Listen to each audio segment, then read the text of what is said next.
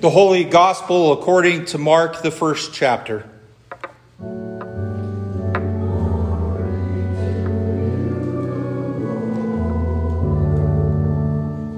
Mark writes, "And immediately he left the synagogue and entered the house of Simon and Andrew with James and John.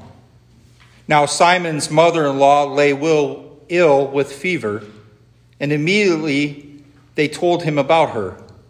And he came and he took her by the hand and lifted her up.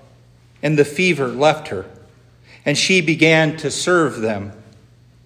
That evening at sundown, they brought to him all who were sick or oppressed by demons. And the whole city was gathered together at the door.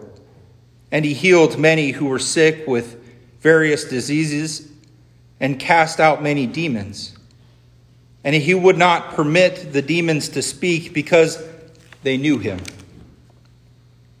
And rising very early in the morning, while it was still dark, he departed and went out to a desolate place, and there he prayed. And Simon and those who were with him searched for him, and they found him and said to him, 'Everyone is looking for you.' And he said to them, 'Let us go on to the next towns, that I may preach there also. For that is why I came.' And he went throughout all Galilee, preaching in their synagogues and casting out demons." Here ends the gospel of our Lord.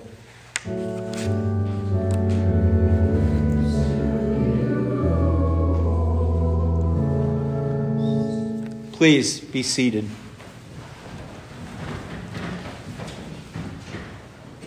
Well, I don't know about the rest of you, but I don't like being sick. I recently was sick. I had COVID, and some of you guys probably remember that. I was unable to make it up here, was in quarantine for some time. And I'm guessing that most of you also have either experienced that, been around somebody that has, and that's an awful experience for you as well. We don't like the pain and the suffering that often comes with such illness, or the fevers, or the tiredness, or the embarrassment and the indignity when our body doesn't work or respond how we want it to. We also don't like the depressing and the despairing emotions and thoughts which often accompany sickness. We don't like feeling out of control or feeling helpless and vulnerable. We don't like the feelings of loneliness and isolation. We don't like being a burden on someone else.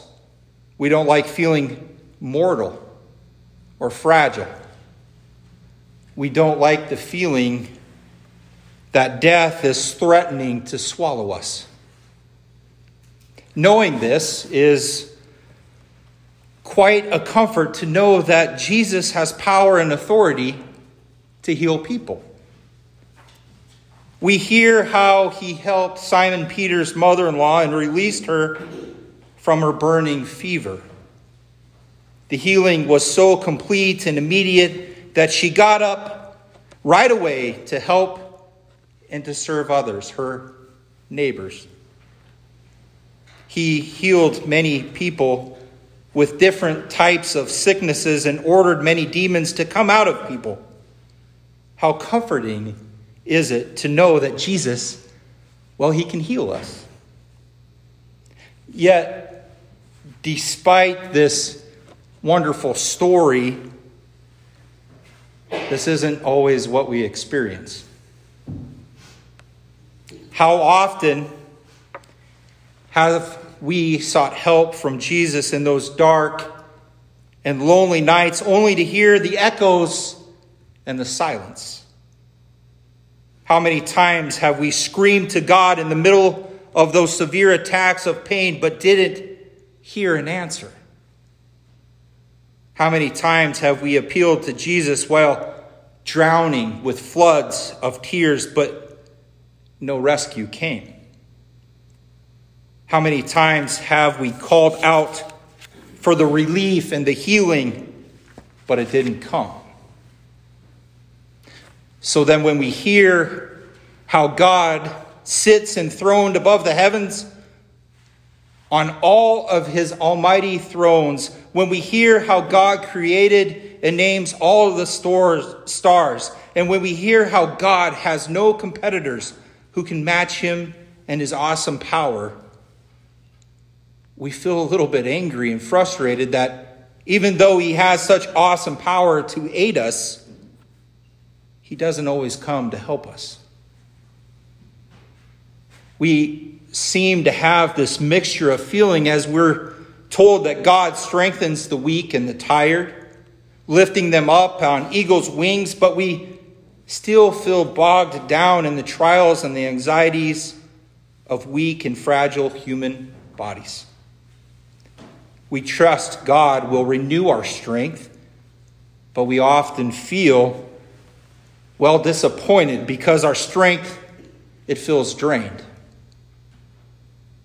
It's possible that you and I might feel frustrated when we hear of Jesus healing so many people from their many and various ailments, but we don't always have the same experience. We know that he's able to remove demons and to have power over them, but he doesn't always show the same power over our own inner demons of despair, greed, hate, and selfishness. And to top it off, Jesus went out and he isolated himself from his people in order to pray, as if that's more important than fixing the people. He hasn't got time to be by himself and pray about his work. We want Jesus to fix everything, give us victory, and make everything better. No wonder Simon goes out to hunt him down. There's so much work to be done. So it's with great surprise to hear that when Simon finds Jesus and he expects him to come and heal more people, Jesus says that he and the disciples must go to the surrounding towns in order to, preach. But there's so many people who need healing. How will preaching help the sick and the dying? Yet Jesus says that he must do this because this, preaching, is the reason that he came. Isn't that frustrating? When we're sick or in need of help, the last thing that we want for someone to do is just to sit back and preach to us. We want action. We want Jesus to make things better, to fix things up, to heal us, and to make us whole. We don't want words. We want action. We want to feel good and to be whole and happy again. And perhaps this is why many people want shorter sermons and, perhaps maybe a couple more feel-good songs. We don't want to just hear how Jesus loves us. We want Jesus to show us. Show us that he loves us by doing what we want him to do. We want Jesus to do our bidding so that we can get what we want. Instead of more words, we'd rather have Band-Aids from God or maybe some happy pills to distract us from the real issues hidden in our selfish and fearful hearts. We want him to show us by making us successful, making us happy and fulfilled. We want him to make us healthy, wealthy, and wise. We want solutions to all of our problems now. We also don't want to talk with Jesus or talk about Jesus on the cross or to bear our cross and follow him. But we want Jesus to take all of our crosses away for us. But even though Jesus showed his love to some through his healing, and Jesus did, in fact, heal many people, that's not the reason why he came. He came to preach his kingdom. He came to preach that the King who made the earth and the stars has come into this world. He came to preach God's forgiveness through his death on that cruel cross. Now, when we are sick, that's not what we want to hear. We want solutions. And all Jesus offers us, well, it's a sermon. We want our pain, our sickness, our depression, our cancer, and even our COVID taken away. But all Jesus does is preach to us. And that's not what we want. Did you notice in the text that the whole city came to Jesus? I wonder if he healed all of them.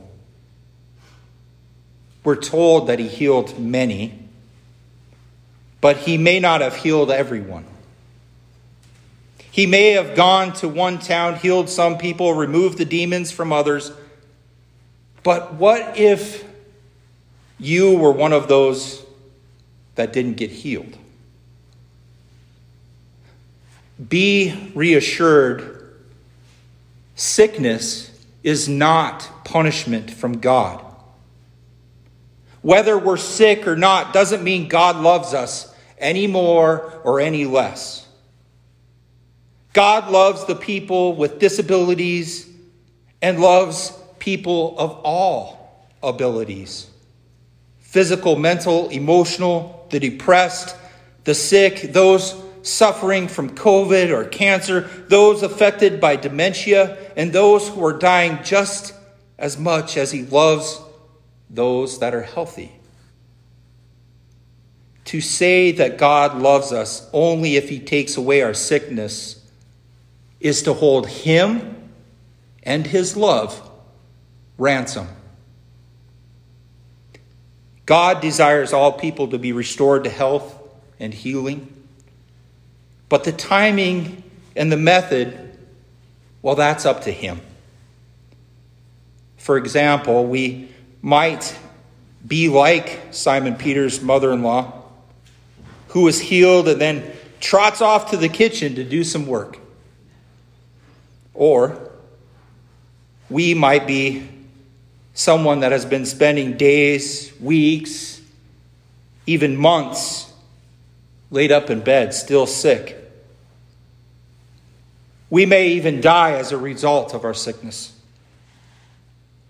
But for the Christian, death is not the worst thing that can happen to us. Any healing that we might receive in this life, it will only be temporary. The healing and the resurrection that we receive in those resurrected bodies, raised to life eternally through faith in Christ, well, that will be permanent. The fact is that our bodies are corrupted by the sickness of sin, and we'll all die as a result of that congenitive disease, the fall, the corruption.